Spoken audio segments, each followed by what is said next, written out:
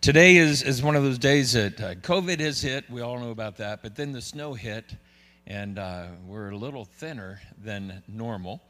But I think that also means that we'll probably have more watching online. So I'm reminded of the first sermon that I ever preached.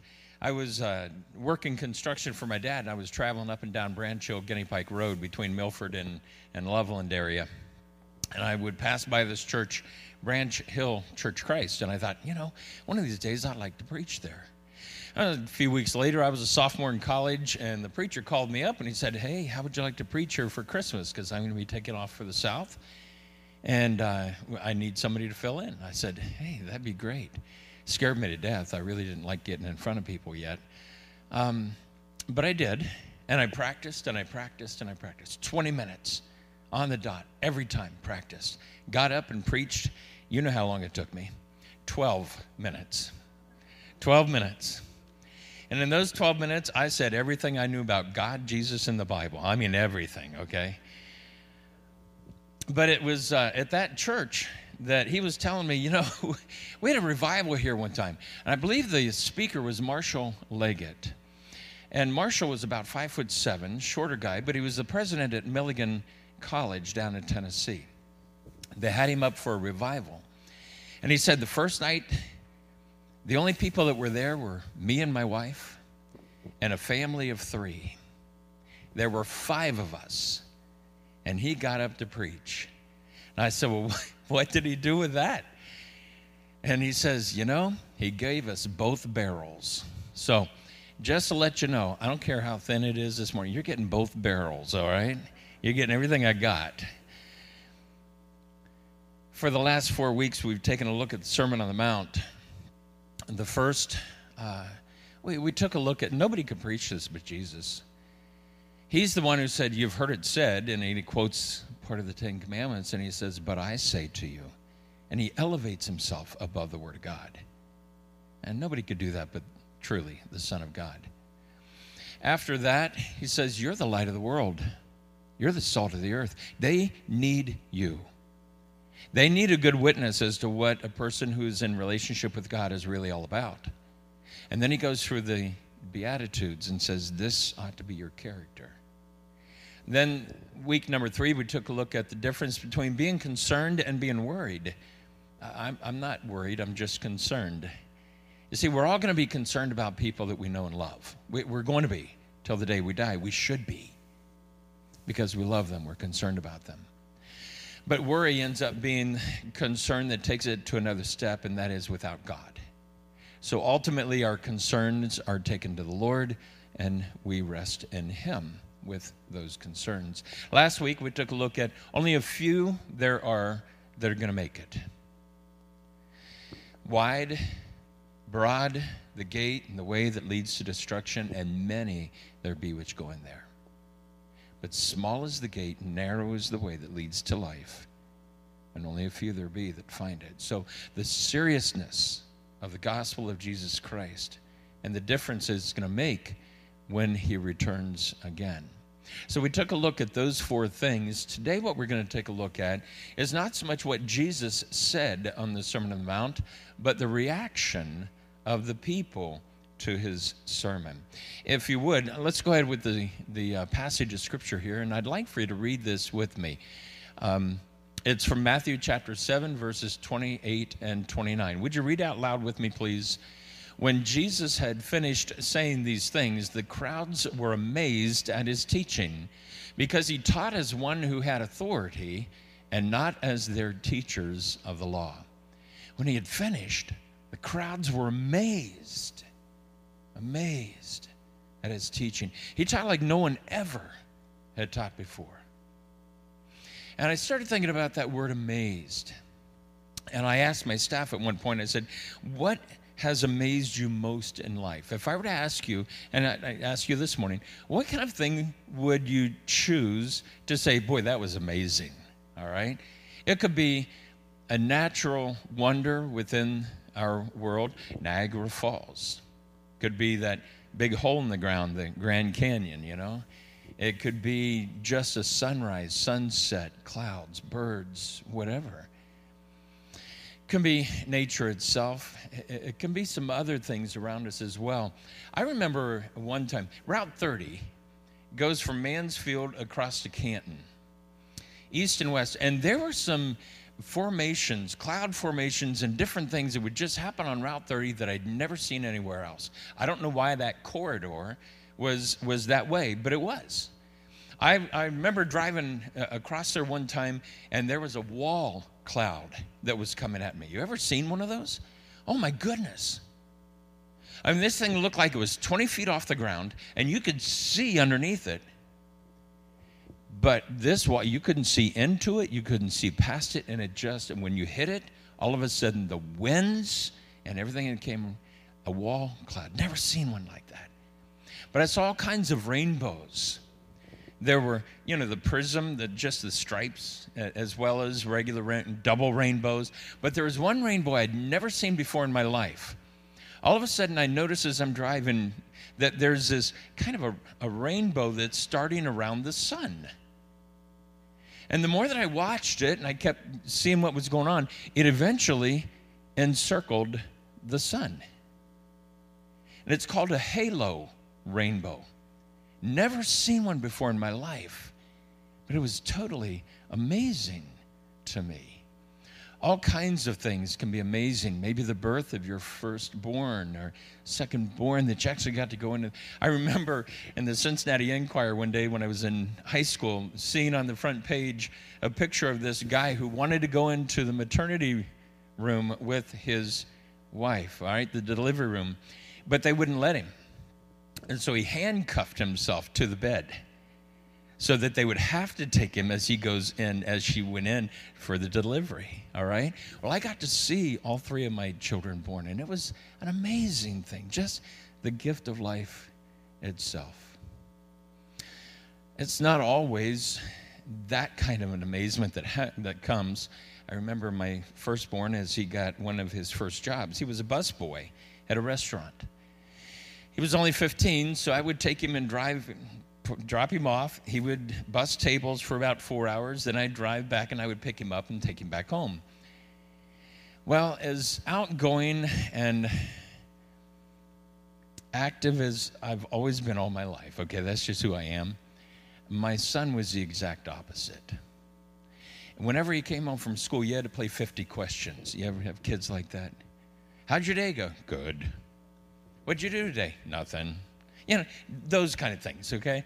Well, he was one of those kind of kids, exact opposite of who I was. So this time, as I picked him up, I thought, you know what? I'm not even going to say one word until he speaks first.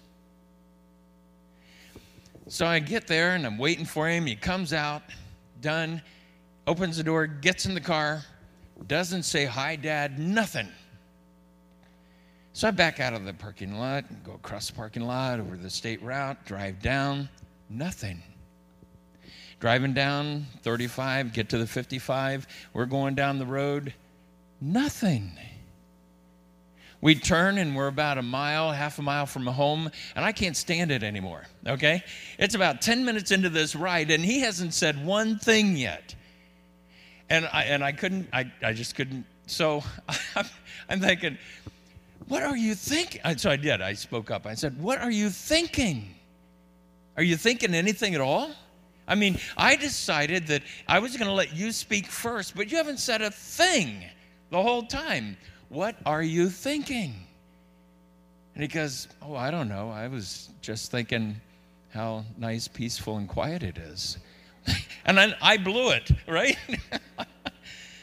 That was amazing to me that somebody could be that way and just enjoy it. But that's who he was. It was amazing. I think as people encountered Jesus and his ministry, they were just amazed time after time after time. In my first church, St. Mary's, Ohio, 13 people is what we started with in a renovated lawnmower shop. Okay? And I was unmarried at the time, played some ball, got to know some guys. They started coming. Some of the girls, they were 21, 22 like I was. And so we were starting to have, all of a sudden I got this phone call one day in the afternoon, Sunday afternoon. And Susie says, man, you got to come over to the apartment now. There are 5 of us here. You've got to come over now. So I jumped in my car, went over. I'm going, what's going on? She says, it's gone now, but all of us saw this. We were looking outside the window, and all of a sudden the cloud formation just turned. And we all saw the face of Jesus in the clouds. It amazed them totally. So much so that they had to call me up and have me come over. Well, I could have gone a number of different directions, and I thank God that he gave me the right thing to say at the time. I could have said, well, how do you know it was Jesus? I could have said, well, okay, was he Jewish, white, black? What was he? I could have said all kinds of things just to kind of poke air out of the balloon, but I didn't. And what came to me was, okay, if God did this for you, why do you think he went into all that trouble just for you? Why? What difference will this make in your life? And that's where we went. You can debate people with all kinds of things, but ultimately what we need to do is to say, okay, how's this going to make your life different? These people were amazed when they heard the Sermon on the Mount. But I wonder what they did with it. Did their lives change for the better? Did they just say, wow, that guy is awesome, and nothing changed? I looked through the rest of the Gospels, and I just chose 4 different places where people were amazed just to kind of see what their reactions were. When the disciples were in the boat, and remember the wind and the waves, and it's up, and everybody's getting scared about they're going to tip and all this kind of thing. And Jesus just gets up and he speaks. And the wind dies down, and the waves immediately, there's calm. And it says the disciples were amazed, and they said, what manner of man is this? And they weren't sure who he was. A prophet, yeah, but more than that. And they were beginning to understand. And they were amazed at who this was. When Jesus cast out a demon at one point, it says, and the people were amazed. And they said, we have never seen anything like this in all of Israel. And they were amazed. When Jesus came to the Pharisees, and he's talking to them, and he's really pointing out the truth to them. And it says that they were amazed and, quote, and they left him. That's how they reacted. They didn't like what he was saying. So they left. And the last one that I chose was from Jesus in front of Pilate. He's going to be crucified here in just a little bit. Pilate's never seen anybody like this.